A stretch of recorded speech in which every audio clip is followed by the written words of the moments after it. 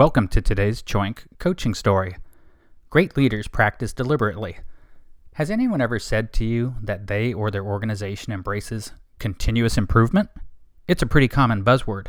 And don't all of us want to get better at something? How can we think, and more importantly, do something about that? In Anders Ericsson and Robert Poole's masterwork, Peak, they describe a significant term, deliberate practice, as a combination of purposeful practice and developing mental representations. Let's summarize.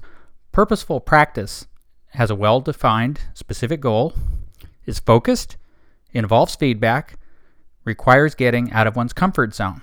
Now that's just a start.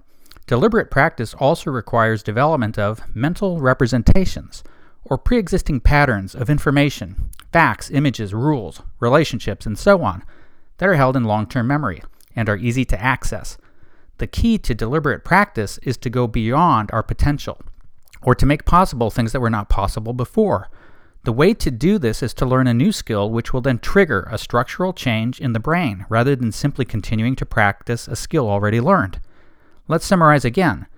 Deliberate practice develops skills that other people have already figured out how to do, and for which effective training techniques have been established.